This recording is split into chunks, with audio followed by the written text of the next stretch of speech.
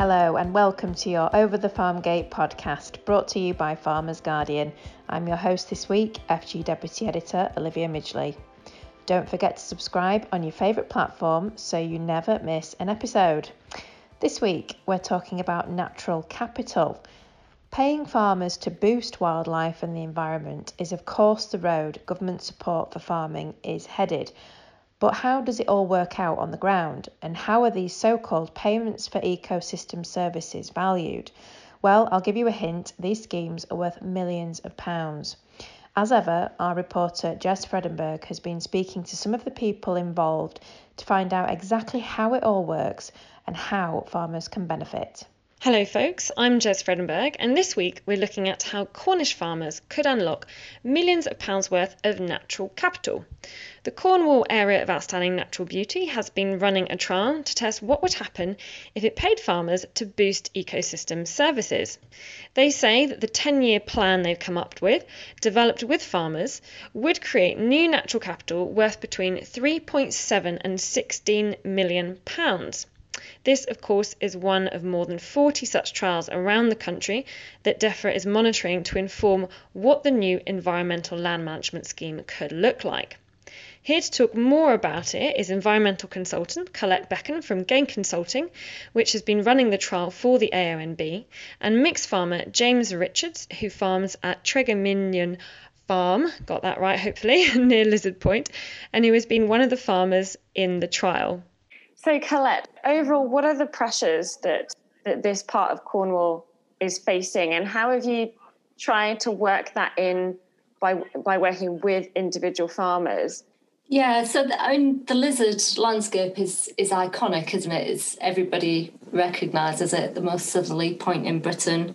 It's got the Goonhilly Downs National Nature Reserve right at its heart. It's very incredibly beautiful, some amazing coastline. But this landscape, like other landscapes all across the country, is under pressure, and it's losing nature and it's losing heritage, and it is being degraded in some way. We're seeing removal and damage of Cornish hedges, for example. I think the biggest change has been fairly large-scale conversion to more industrial farming and more arable and horticulture and pasture conversion to arable and hort, and then there's resulting pressure then on soils. Obviously it's coast, so we have bathing water all around the Lizard Peninsula, and we've got the Helford Estuary as well, which is an important shell fishery. So water quality is one of our key issues, and we have seen water quality declining due to soil erosion and things like input runoff from farms. In addition, it's a really popular area for tourists, so you've got that extra added pressure of lots and lots of people visiting this landscape, pressure on the access network, erosion, etc., etc. And we've seen lack of woodland management, loss of coastal habitats, invasives, and then the extra veneer that all landscapes are dealing with across the planet, which is the impact of climate change, erratic weather, sea level rise, and increased storminess and flooding events, etc., etc. So these landscapes may appear to be incredibly beautiful and amazing, but they are under pressure, and we need to realise that and hopefully respond to that within the future schemes. Let's look at the sort of practical elements of this, and I just want to bring James in. James, you were involved in this trial as one of the farmers taking part. What did it involve from your point of view, and why did you feel you wanted to get involved in the first place? Well, I had sort of two reasons for wanting to be involved with it. Firstly, it's not very often as a farmer you get given the opportunity to have your voice heard and to have some kind of input towards forming an agri-environment scheme, which is going to go on, hopefully, to have an impact on our farm and potentially the wider landscape. So that was nice to be given that opportunity. And secondly, I was sort of being a bit selfish because I wanted to be prepared for whatever might be coming over the horizon for farming in the future. So if we could, in some very small way, get sort of a head start on that and see what's coming, that would be really useful for us, for our business. So no, I jumped at the chance. And what did, when you started working with Colette, what actually did you have to do on farm. And can you maybe tell us a little bit about your farm and the different natural capitals you have on it, and maybe the pressures you have? Well, on our farm here on the Lizard, because we are so far south, we have quite a mild climate, so it's quite different from a lot of other places in the country. And also being in an area of outstanding natural beauty, we have that added advantage for us as well. But we've got a mixed suckler herd here. We've got a pedigree herd of ruby red Devons as well. So we've got 2 farms across 2 different sites with different farming practices on both. So we've got a range of different habitats and different pressures on the farms. We've got mixed woodlands and wetlands and ponds already, but we are very much a productive farm. My first aim really is cattle production. So within any of these schemes, my aim and my desire is that it has to fit around my existing business. But in terms of what this scheme required of us on farm, so far it's mostly been fairly theoretical. But we carried out an on-farm audit with Dr. Grace Twiston-Davies from Exeter University, which involved going around the farm with a farm map and carrying out an audit with plotting all the on-farm management that's there at the moment, sort of as a benchmark, and putting on that forecast for what we would do at the moment under the current schemes over the next 4 years.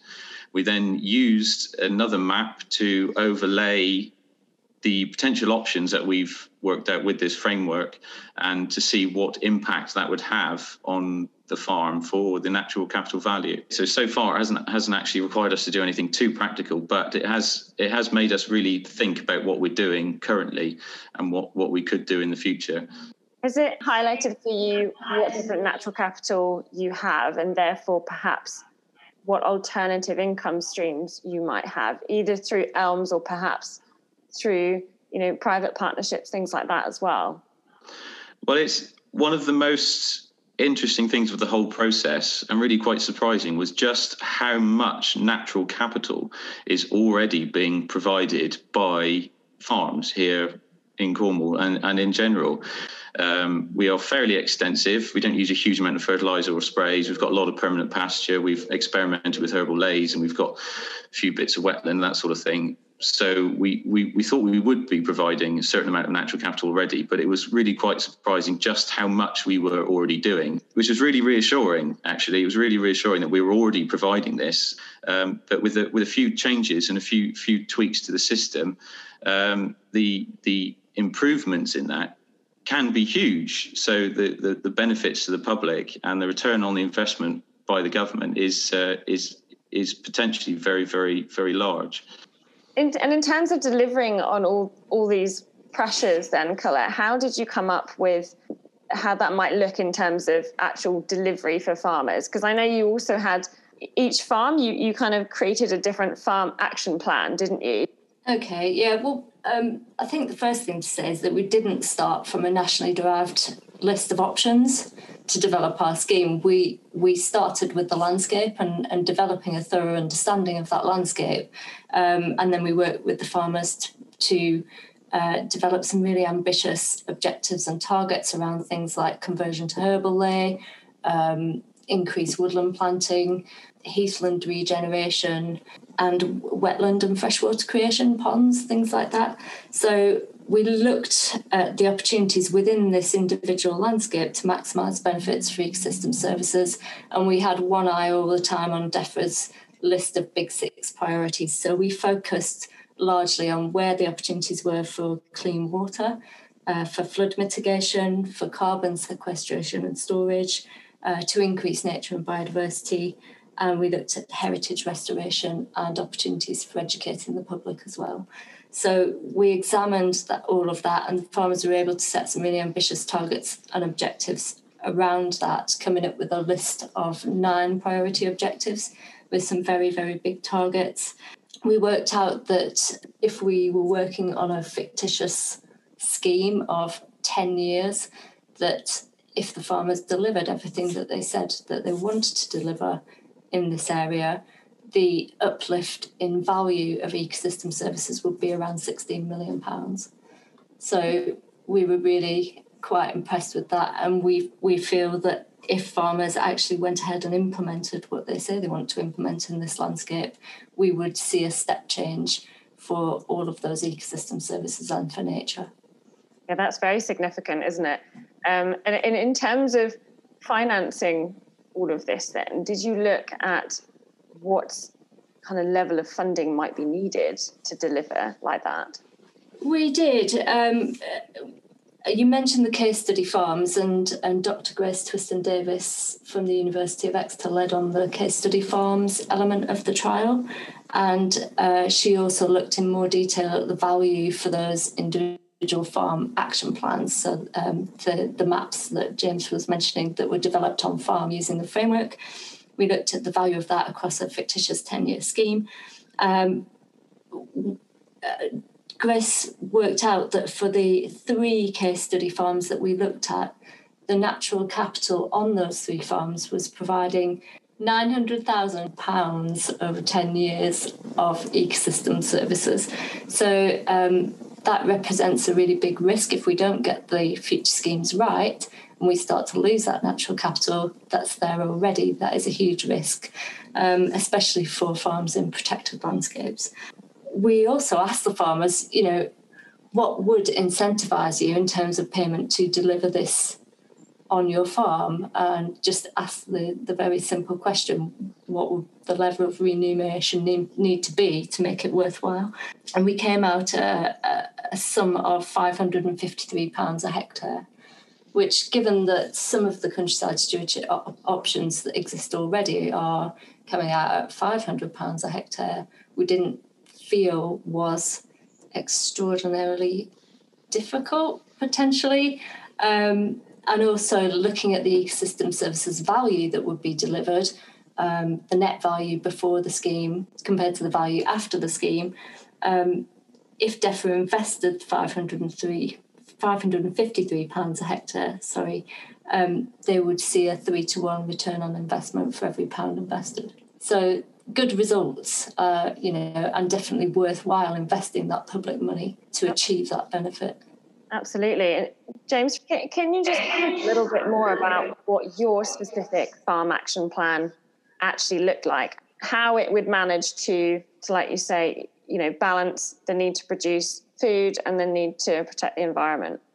So in my individual action plan on my farm, one of the priorities that was flagged was water quality and slowing down the flow of water. We live in an area which is marked as being high risk for flooding, but unfortunately at the moment, under current designations, there is no help and support really for us to tackle that in any way. So under the new scheme that we proposed, our farm included lots of new wetland areas, buffer strips around watercourses and rivers, and quite a large expanse of herbal lays, which is just, I cannot stress how good and how important they are at ticking so many different boxes for biodiversity, for water quality, for carbon sequestration, and they're still a good, productive agricultural option. So that's something we've started experimenting with on farm anyway, but this scheme just highlighted just how good an option that is. So that's something which was really encouraged through this scheme, and would, I think, hopefully go on to cover quite a large proportion of the farm, which would then allow us to be productive and cut costs and improve water quality and carbon sequestration. So those are the main things. Also, new hedge boundaries. The history on this farm was an ex-dairy farm that we're on now. We've lived here for about 20 years. Previous farmer knocked down quite a few miles of Cornish hedges. We used to have 49 fields on the farm. We now only have 17. And given that we're in a fairly exposed position here geographically, we do suffer from strong southwesterly winds.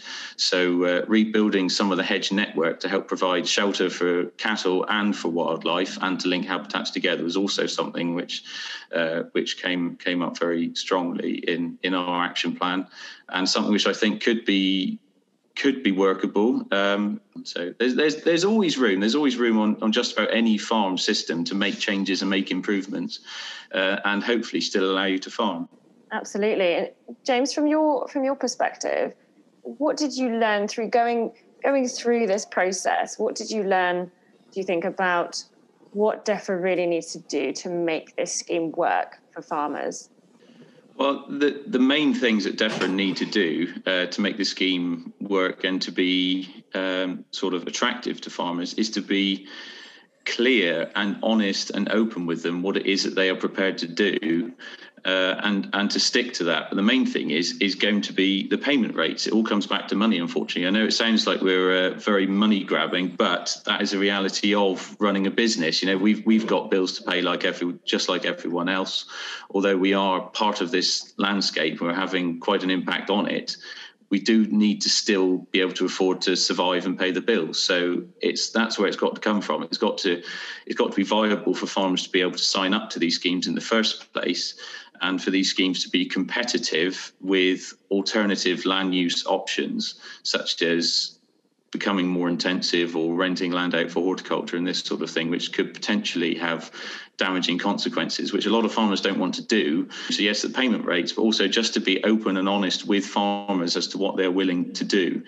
So I think through this whole process, we have struggled at times to get answers from DEFRA. We were quite lucky in our last meeting to have a representative there through Zoom who did try his best to answer the questions that we put to him. We did, I feel we did ambush him slightly, but he was put in a very awkward situation there where he wasn't able to give us the answers that we wanted. So, which I think is all too often the case when farmers try to engage with DEFRA. So I think longevity is something that farmers worry about. They don't want to sign up to something that in a few years' time might get rebranded and rebadged and changed into something else and might become a different acronym. So I think that can damage farmers' trust sometimes. I think a lot of farmers are very worried that agri-environment schemes like this is another way of saying rewilding, and it will mean that their farms are no longer viable. But it needs to be both. It shouldn't need to be an either or an or. You should be able to farm and be a part of these schemes. It can be done, but it just needs to be done in the right way with the right level of payments. James, I'm dying to know, what were the questions that you asked this DEFRA person that they couldn't answer? Well, we had a raft of questions really that were thrown at him. Largely, it was about timescales. When will we actually know when this scheme is being fully rolled out? What the final details of it are? What the payment rates are going to be? All these sorts of things. It should be fairly basic, simple questions. But I think the general feedback was from him that they were still waiting on other test and trial results. So until they get all of the test and trial results and sift through that and collate it all, they won't necessarily have all the answers that we want from it, which is slightly frustrating. We've been working on it for a year or two now, and we've got the impending situation of the BPS being withdrawn and the countryside stewardship being phased out in the not too long distant future.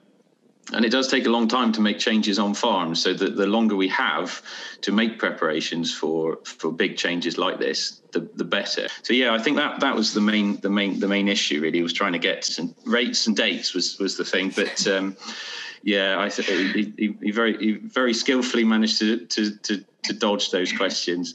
But no, I did feel sorry for him in a way, but I wouldn't. Put himself forward for it. No, well that's it. But no, we've been waiting. Farmers have been waiting a really long time for this now, haven't they? So, I feel bad in a way. It does feel almost sort of like we're entitled or money grabbing, but if it's something which we're expected to jump wholeheartedly into and are on board with, we need more details sooner rather than later as to what is involved before we can actually make a commitment to do it, or else they're not going to find the uptake is going to be as good as they want. Colette, how does all of this fit into DEFRA's new farming in protected landscape scheme?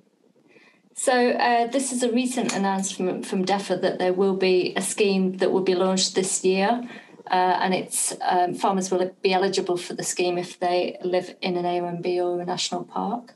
The scheme focuses on 4 themes: people, place, nature and climate. And what we're finding is that the objectives of farming in protected landscapes are really closely aligned to the objectives that we have developed as part of our lizard test trial. We're hoping that all the work that we've done in the trial will stand our farmers who live in the Cornwall OMB in good stead to apply quite soon and achieve some money. And because it's come forward now and it's due to end in 2024, I think, then that will help significantly in buffering our farmers in protected landscapes against reduction in basic payment.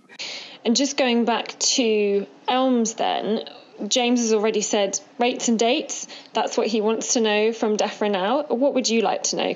I would like to understand more how these kind of farmers in these lowland agricultural landscapes can benefit from the higher levels of the scheme, and how we achieve those ecosystem services benefits in a variety of different landscapes and in different geographies around the country. Because if we just focus on landscape recovery in the uplands and the levels, we won't see the kind of nature benefits and natural capital benefits and carbon benefits that we need to see over a broader area of the country. So I would like to see DEFRA consider a bit more how we focus on the extent of collaboration, the ambition that we can achieve from farmers, and exploiting the individual opportunities of the different landscapes that we have in our country to achieve benefit across a really broader scale than just in the Peak District or in the Somerset levels.